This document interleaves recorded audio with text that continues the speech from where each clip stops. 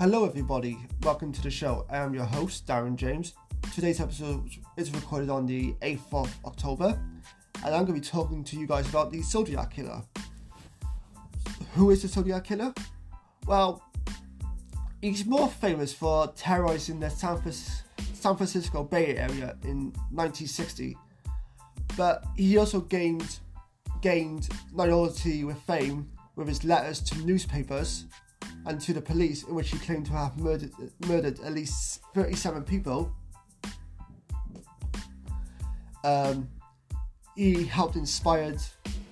His murders inspired two films: 2007's Zodiac, which featured Robert Downey Jr. and Jake Gyllenhaal.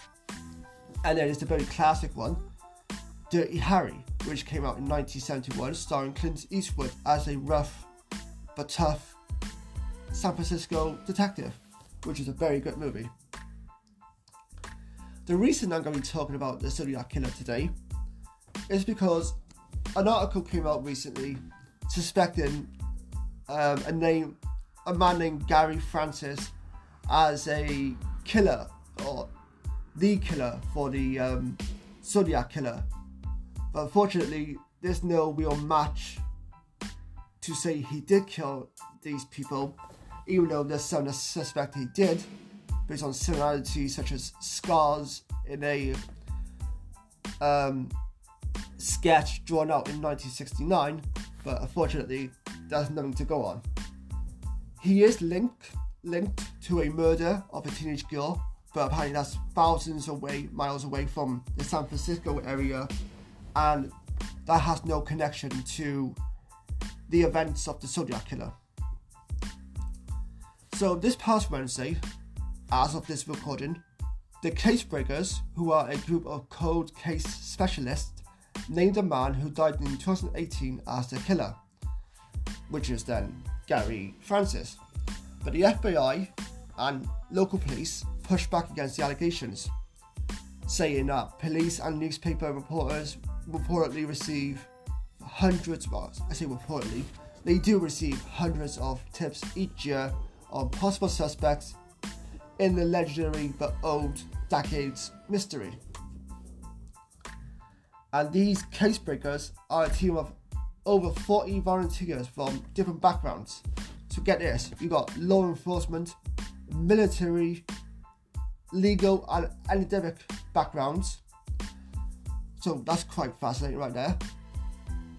They also say new forensic evidence connect the man named Gary Francis to the infamous slayings, but unfortunately there's no solid proof of that. The group, the Casebreakers, have a website which boasts fresh leads on several high-profile cases. The reason they thought he was a strong suspect, Gary Francis, was of course the death of a teenage girl, which I mentioned just then. But again, that case was never linked to the Zodiac Killer. There are claims of similarities between the two men, and the police sketch in particular they referenced has scars of the foreheads.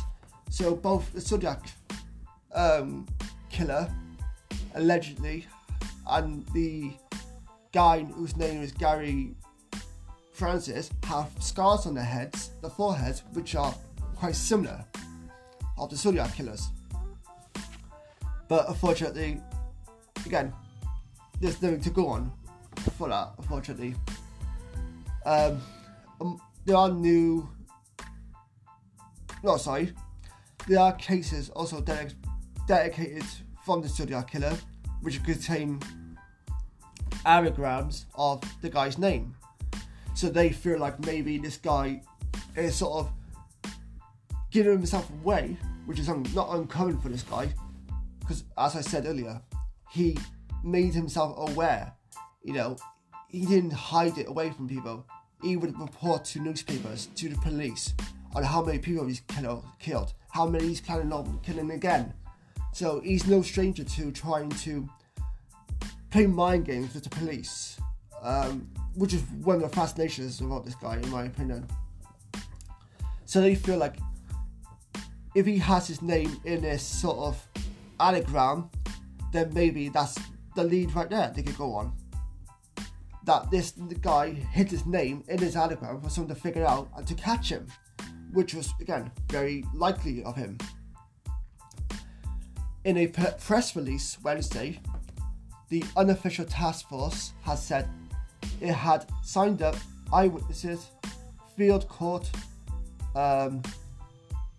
affidavits, and served decades of pictures from Gary Francis's former dark room over the course of a 10-year statewide examination to back up the allegations. But again, law enforcement agencies have backed down their claims. Local police Local police in San Francisco and Riverside have also dismissed the group's circumstantial evidence.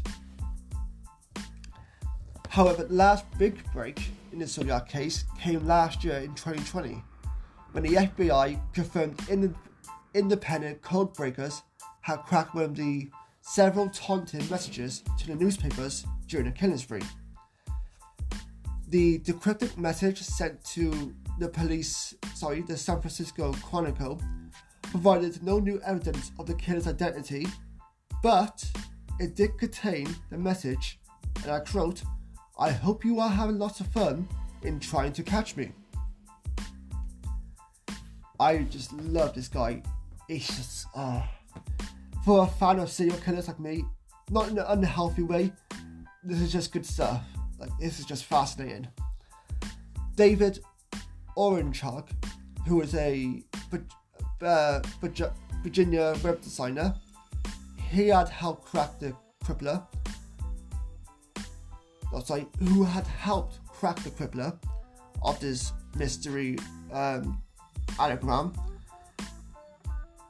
told this company called the Chronicle on Wednesday that it was unlikely that the killer included his name as an anagram in the letters.